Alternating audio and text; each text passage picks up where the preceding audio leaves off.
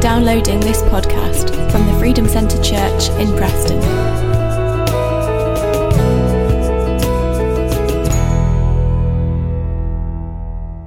But today, we're going to look at one simple phrase which we regularly say, we regularly hear. I said it about a minute ago, I think. I say it regularly. You probably say it regularly. One simple phrase that we regularly hear, and it's the title of the talk this morning, and it is, in Jesus' name. In Jesus' name. That is something I'm sure you have heard numerous times. We often end prayers, don't we? In Jesus' name, amen. It's like in Jesus, like almost like we wouldn't know how to end a prayer if we didn't say it. The prayer would just go on and on and on forever. We wouldn't know how to stop. But all the time, I deliberately say it. It's not just a habitual thing. I deliberately say at the end of a prayer, in Jesus' name, amen. Sometimes I think, it's sounding a bit dry. But no, I deliberately end my prayers with, in Jesus' name, amen. I'm going to look at why I do that this morning and why we say that phrase and why that is such an important and huge phrase for us. In Jesus' name. And there's just one verse really that we're going to focus around this morning. There's a few little bits we're going to look at along the way, but one verse, and there's a few verses we could have gone to, but this morning in Colossians chapter 3, verse 17, it's going to come on the screen, but you can find it if you've got your Bible. I'm old school. Well, I'm becoming more old school with this, I think. I like to have my Bible and read it and know it. Colossians chapter 3, verse 17. It says, and whatever you do, that's a big thing already, not just in whatever you do, whether in word or deed, do it all in the name of the Lord Jesus, giving thanks to God the Father through him.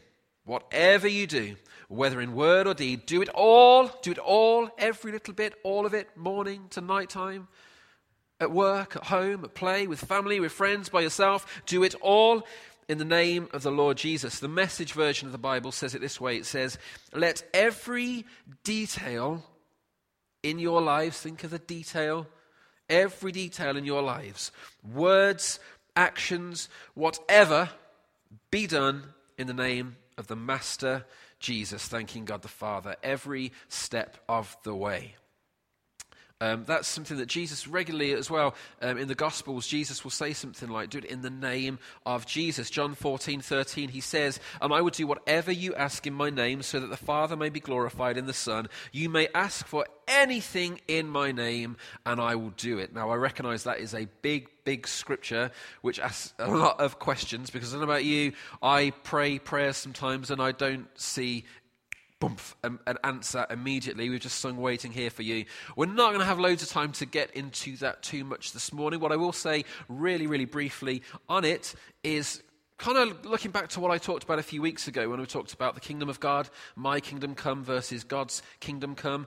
A lot of the time, this is one small answer to a bigger question. But a lot of the time, I think it's because our prayers are praying my kingdom come rather than God's kingdom come. When we pray God's kingdom come and things that are God's will, we tend to see the answers a lot more. If you pray this week, God, give me an opportunity to help someone in need, I think you might get an answer to your prayer. If you pray, God, give me £1 million this afternoon, may not. Okay, that's a really basic little just nugget on that big subject. But for today, Jesus says to ask in his name. And there's lots of times in the Bible it says, be healed in Jesus' name. Sometimes it would just say, in the name of Jesus Christ of Nazareth. Not another Jesus, not some other guy called Jesus, not someone that plays for Manchester City, not someone else that's knocking around. This is in the name of Jesus Christ of Nazareth, be healed. So we're going to look at this morning. And we're going to look at it from two different sides. Two different ways that I want to look at this morning. Two opposite ways, in many ways, that we can approach this and how we often interpret and unpack something like this little scripture that we just read, where it says, do everything that we do, all in the name of the Lord Jesus. But before we get onto that, I want to ask you a question. Not one to shout out the answer to, but I want you to think about what is your biggest achievement that you have made for Jesus? What's the biggest thing that you've done? Someone walked up to you one day and said, Tim, what's the biggest and best thing that you've done for Jesus? What would your answer be for that question? Just think about that for a minute. All the things that we sometimes do, in church we get asked to do something, oh, go on then, I'll come along to that. Oh, yeah.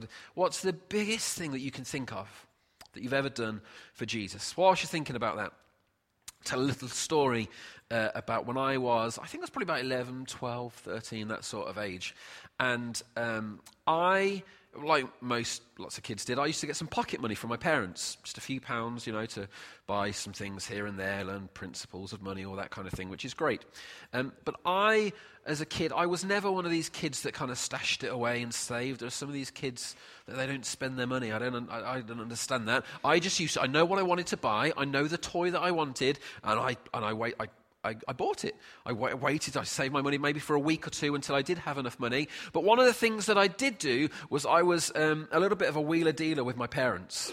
Okay, my parents, best parents ever, I would say. They're brilliant. But what I would do, I would see something that I wanted, maybe like there's a toy or something that was £10, maybe I had £6. So I went up to my mum and dad, I said, right, I got £6. I tell you what, if I do this job or that job or clean up there, could you maybe just sort me out the last few pounds and then I can get the toy that I want today? And a lot of the time they were great, they did do that. But there was this one time I remember where it was, I think it was Now, the Now That's What I Call Music series of CDs. Well, this was a cassette. It was a tape. But I wanted to get Now, I think it was Now 29, right? Because I was collecting these and Now 29 came out. And I wanted this, but I didn't have enough money to buy the thing. And I wanted it because I kind of collected them and I got, I want it now. I don't want to wait. I want it now. So I went up to my parents as I had done before and I said, Mom, Dad, how are you doing? Tell you what, I've got £7. I need £12.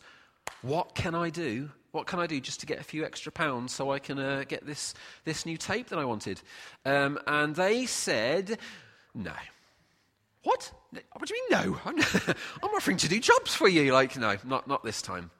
And I think they're probably trying to teach me some sort of lesson. I don't know. And they said no. So I thought, well, that's throwing the plan. I don't know what to do from this point. So I think they went out. They went off somewhere for a few hours, and I was at home, and I thought, that's it. I'm gonna go downstairs. And we had the cloakroom. It was like the bit under the stairs that you get in your house, where we hung our coats and scarves and gloves, shoes, all that kind of thing. And I tidied it top to bottom. Right, I organised all the coats onto an individual peg for everyone, lined up all the shoes nice, got all the gloves and hats in an individual little box at the back, so it was all nice and tight, hoovered. Right, it was fantastic, top work, even to say so myself. I heard them come home, so I snuck up to my bedroom really quickly and thought, I'm just going to wait to see what their response is. And then I kept an ear out, and they walked in.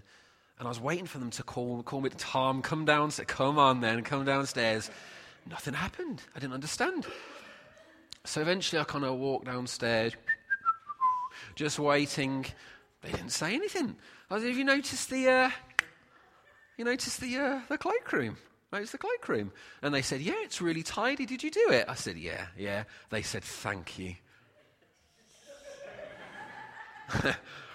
I remember, and then I kind of had to gingerly in a completely unrelated topic to the cloakroom, could I have a few pounds for that tape that I want to buy? And my parents, as again, wonderful parents, they did all the time, they were fantastic, but I'm presuming in order to try and teach me some sort of lesson, they said, no. What do you mean? You don't see what I've just done? Like, I've just done all of this stuff. I've tidied it. I've lined all the coats up. I've organised the shoes. I've got hats, scarves, put them in boxes. I've hoovered. I didn't even know whether Hoover lived before, but I found it. I've hoovered. I've cleaned up, and I just want to buy this tape. And you've said, no, I don't understand. Have you not seen all the things that I have done? And the problem with that, what I was doing, is I was asking for something on the basis of what I had done. I was asking something of my parents. I wasn't appealing to their love. I wasn't appealing to anything of their parenthood. I was saying, look at what I have done. The least you can do is let me buy a tape so I can listen to E17 and Take That and some of these great artists from the 90s. But they wouldn't do it. They didn't do it. And this is what we do sometimes. Or maybe it's just me, I don't know. But sometimes when I pray, When I have times with God, I will pray to him. I'll have my list of things that I want him to do. But a lot of the time, we would never admit this probably. We would never teach this. But I think the underlying message sometimes of what we do when we're praying is God. I mean, I've prayed this week, didn't I? I read my Bible. I've read it every day this week. Remember when I got to church early last Sunday to help set up? And I did that thing on Tuesday night or Wednesday night. I did that thing for that person. Look, all this stuff that I've done, God, could you please maybe just do this for me? And sometimes that's what I do when I pray. Which isn't the way that it works, is it? I don't know, I'm sure none of you ever do anything like that with God, but sometimes that's the way my prayers are framed. God, I do more than that person. Have you not seen I've done this and I've done that and I've been going to church for years when I could have stayed in bed, I could have done this, that and the other. But what this isn't praying in Jesus' name, this is praying in my name. That's what's happening when we do that. We're not saying in Jesus' name, amen. We're saying in Tom's name, on the basis of all that I have done, with all the merit that I have achieved, all the things that I have built up, in my name I pray, let it be done. And I think sometimes this is how some of us can approach this. But the Bible says, and we know this, that our works are as filthy rags. And whatever we do for Jesus means absolutely nothing in regard to our standing with God. It's one of the groundbreaking central truths of the gospel is that we are saved by grace and grace alone, not by works, not by the things that we do all the time. God loves it when we do it. We could talk about how it honors God, how he loves to see it, how he blesses it, all these kind of things. But when it comes to our standing before God in all our sin, all the things that we do, all of our works, whatever we've done, however many times we've come to church early, how many times we've given money, how many times we've got to this event or that event, or done this, or done the other, or had people over for meals, or served at soup kitchens, whatever it might be, nothing that we do can affect our standing with God. That is by grace and grace alone, by what Jesus did on the cross for me and what he did for you. Ephesians 2, verse 8 to 9 says that it is by grace that you have been saved through faith. And this is not from yourselves. This is not from yourselves. It's not from me. This is not from you tidying up a cloakroom cupboard. This is not by anything that you do. It is the gift of God, not by works, so that no one can boast. So that can be quite a difficult thing for us to stomach sometimes, especially if we feel like we've been doing really well. We've been doing this church, I've been reading my Bible, I've got it down, I've been praying, I've been doing this thing and that thing there early, helping with this, seeing that, all that kind of thing. That can come quite as harsh news sometimes for the religious. The Pharisees, they hated this in the Bible because they were winning. They were winning at the game that they were playing. And they didn't like this message. What do you mean? This is messing up the order. We're winning, and in this message, we're not winning anymore. So this can be quite difficult if we're coming from that point of view. But there's another point of view as well. We can hear this message and read this scripture. And this is better news. This is good. Because we've talked about when we're doing well, when we've done this, I've done that, I cleaned the cloakroom cupboard. But what about the times where we're not doing so well? What about the times where we're not doing well? The times where we wake up in the morning and we just feel like, ugh. The times where we just feel overwhelmed with the wrong that we've done. The times we've hurt people, our failures, mistakes. Maybe even this week there's just been times where you've just felt so inefficient and just so like, ugh, I'm horrible. I can't believe I did that. I can't believe I said that. I can't believe I failed there again and again and again. And sometimes our response to these times is that we withhold from prayer. We withhold from reading the Bible. Maybe we stay away from church because we just feel like we're under the weight of shame and condemnation. Have you ever done that? Have you ever maybe not picked your Bible up because you feel like you're in that place? Have you ever maybe not come to church because you just think, ugh, no, I can't do church today. I'm not in the place for church today. Something like that. Have you ever done that maybe? Have you ever done that? Stayed away from connect groups, stayed away from maybe a friend, maybe a Christian friend, a Christian brother, a Christian sister who wants to have time with you, and you just think, oh, no, I'm going to text them and say I can't do it tonight because of just all this stuff that is going on. Both of these scenarios that we've just talked about, that one where we think we've got it all together and look what I've done, and the other side of it where we're not doing very well, they're opposite sides, completely opposite scenarios, but the problem of them both is the same because both of them are relying on our name. There's the one side where I'm basing this because of all the things that I have done. In Tom's name I pray, amen. And then there's the other side where we feel like such a failure, such a mess, like we're getting it all wrong, and we don't pray, we don't go to church, we don't do that thing we were going to say because our name doesn't feel that good today. But still, we're doing it in our own name, aren't we? We're doing it in our own name. That's why we don't do it, because my name's not very good today, and I don't feel very good about my name, so I'm just going to, because it's not going to work. I don't feel like it. I'm not in that place today. So they're the two sides. What happens with this? Both of these, right? We know this, we have an accuser, don't we? The enemy in the Bible is referred to as the accuser who accuses us with dirty, filthy tactics. He accuses us. So when we feel like we're doing well, when we feel like our name is doing all right, I've noticed what the enemy tends to do is, you're doing all right. You need a prize. Like, you need some recognition. You need a promotion. What do you mean? You've been doing this, you've been going to church every single week, and what, He's not increased your income. You mean He's not helped you overcome that sickness or that illness or that problem? Do you know what? You really should be having that by now. He accuses. He throws in these little accusations. Why hasn't God done this? Well, He's done it for them. They've got a bigger house. They've got a new job. They've got better grades. They've got more health. They've got all these things. Why hasn't He done that for you? And the enemy will accuse us. And he's horrible because when we're on the other side where we're not doing well, he flips that completely. And he says, probably, if I were you, I'd be staying away from church. Maybe go next week, but this week, if I were you, just have a week off. If I were you, don't just leave your Bible. You're not in the place. Just leave it. Just get yourself straight. And then maybe go to church next week. But that's like not going to the gym because you've eaten too much. It's like the very thing that you probably need to do more than anything else. Because he's an accuser and he's dirty, he twists these things and he lies to us to try and keep us from God. And these two things, just kind of a side note, these are the two main reasons, not every reason, but these are the two main reasons that I've seen people leave church. One of these two.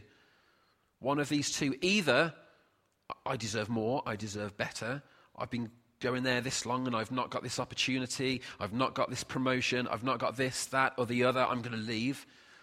Or the opposite, where I'm not good enough, I just can't, I'm not as good as the next person that I sit next to, I make more mistakes, I don't know the half of my story, and they leave. Because the enemy is a liar, he's an accuser, he wants to kill, steal, and destroy. So what do we do with this? What do we do with this? Last week, if you remember, the guys were all sat up here, and we were talking about the conference that we went on was it just last Saturday? It feels weeks ago all of a sudden. It was just last Saturday, and we heard stories of all the different guys of it was a 24-hour conference, but just all that God did in them in just those 24 hours, all the things they learned, all the things that God challenged them on, encouraged them with. And it was wonderful. And I'm sure I'm probably not alone, guys, but when I was at that conference last week, and we shared a little bit about this last week, I just felt so strong in Jesus. I felt courageous. I felt enthused. I felt excited. But then I came home, and you know the things that happen in life. You get responsibilities at work, pressure, people asking you to do this for this time or that time. You get kids playing up, you get cars that break down, you get problem with the heating, you get whatever it might be. All the things of life have a habit, don't they, of happening. They just seem to happen, these things.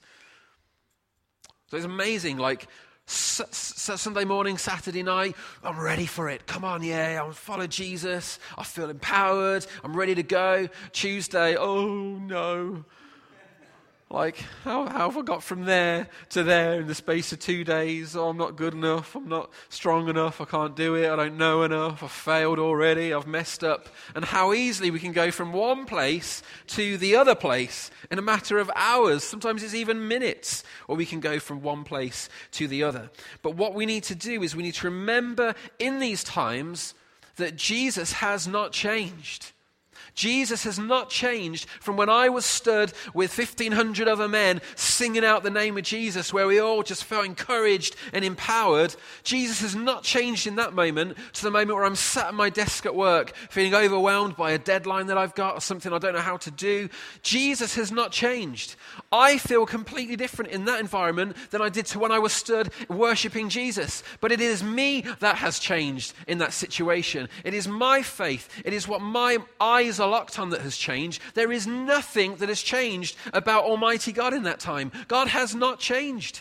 There is no changing in God. The God that we read about in this book that has been written over hundreds, thousands of years, he's the same God today when we're at work, when we're with our kids, whatever we're doing, as he was in this book. There is no changing in God. I change. I flip-flop. I have ups. I have downs. I have good days. I have bad days. I have days where I'm encouraged and enthused. I have days where I'm selfish and don't want to give anything of myself away. There's days I want to go out and help people and talk to people and love people. There's days where I just want to watch TV and eat something without talking to anybody else. There's days where I want to grow. I want to progress. We need to start something new. What can we do? There's days I think, I just want to dial it down. I want to stop half the things I'm doing.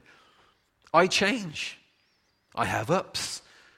I have downs. There are days where my name I feel means something. And there are a lot of days when I feel like my name doesn't mean anything. Even like the journey of speaking on a Sunday morning, you have no idea the amount of ups and downs. I'm sure Jack doesn't have this. The amount of ups and downs I have in a week. I'm going to preach on Sunday. I'm going to bring it. Yeah. And then, I can't do it. I cannot do it. I've got nothing to say. Yeah, come preach. And then it's like I'm fighting myself up, down, all the time. And this is how life so often looks like. Jesus does not change. The Bible says that we can come before God, we worship, we come before God with confidence before the throne. We can come with confidence because we come not in my name, not in Tim's name, not in Jack and Sue's name, not in the Freedom Centre's name, not in evangelical Western Christianity name. We come in no other name but the name of Jesus. I'm sure I've said this a million times before, but we need to remember that what was true in the light is true when it's dark. What was true in the light is true still in the dark. See, we've got the tendency, we go to a conference like we did last week or whatever it might be, and we feel strong and courageous, and then we go to a place where it's dark or it's more difficult, and we start doubting what was said to us in that place, in the place that it is dark. But what we need to do is remember that what was said in that place by God is true. That is the correct thing. That is the benchmark. That is what doesn't change. And when we're in the place of darkness, when we feel down, when we feel negative, when we're feeling depression, anxious, not good enough, whatever it might be that you dislike about yourself at that time, what you feel there is not the truth. That is not the truth that God says about you. The truth that God says about you is in the place where it is light and when it's from His Word, in His presence, and we need to cling on to these things and these promises. It's in places like church, it's in places like Connect Group, it's in places like a conference that I went on, it's in places like when I'm with Christian friends and we're talking about Jesus, we're lifting each other up. They're the places where I make my decisions for my life. Where I'm going to live and what I'm going to do and who I'm going to marry, what I'm going to, my job and all these things. I don't make those decisions when I'm at home by myself feeling low. Those times come in life because we're not in heaven yet. Those times will come, but we need to start seeing those times and just thinking, no, this is a lie. In those times, if I try, really practical, if I'm having like a really down, bad day for whatever reason, I just try, that's it, I'm not making any decisions today. I'm just try as much as I can to switch my brain off. Because I just make bad decisions on those days or exhaust myself going in and out all different things. We need to start believing what was true in the light is still true in the dark. So,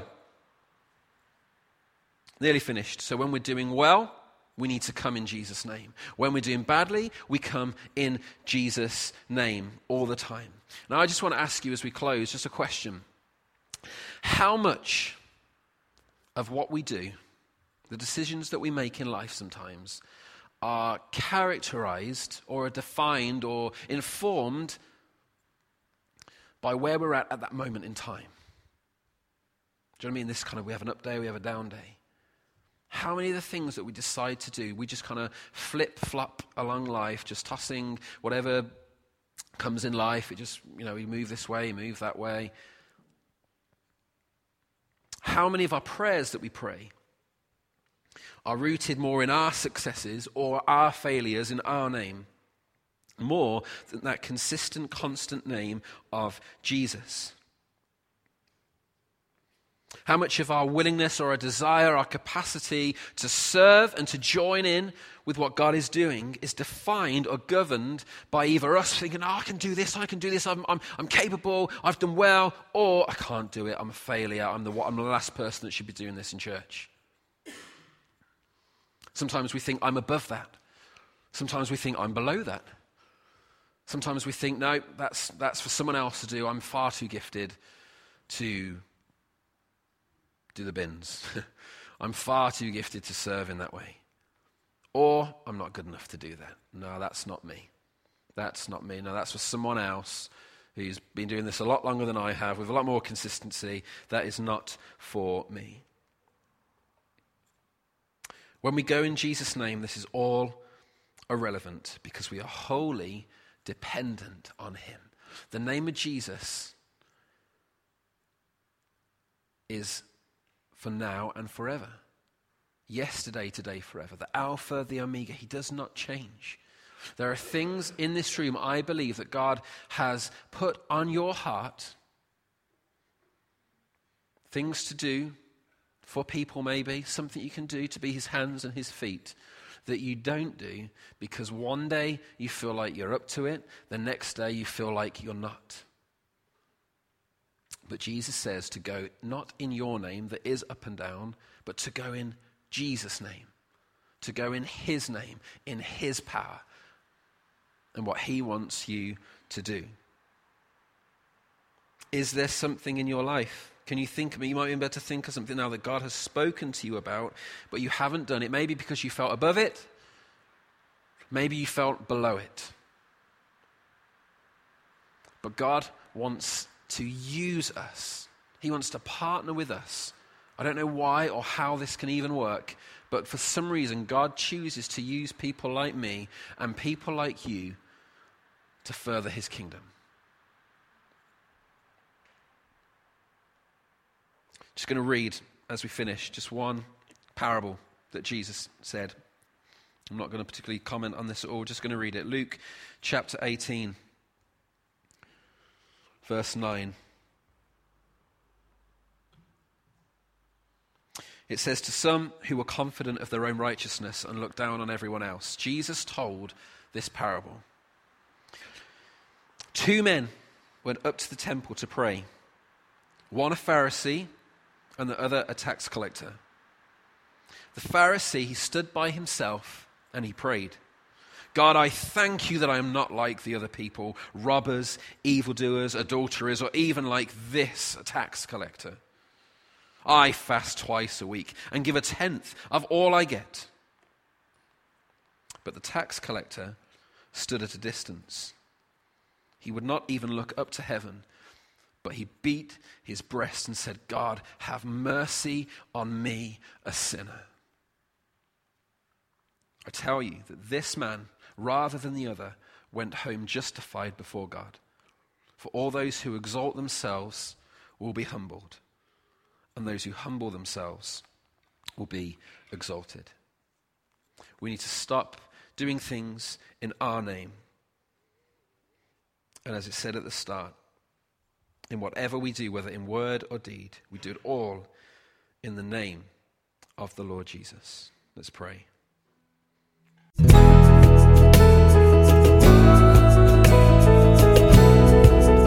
For more information about our church or to access more of our resources, please visit thefreedomcentre.com.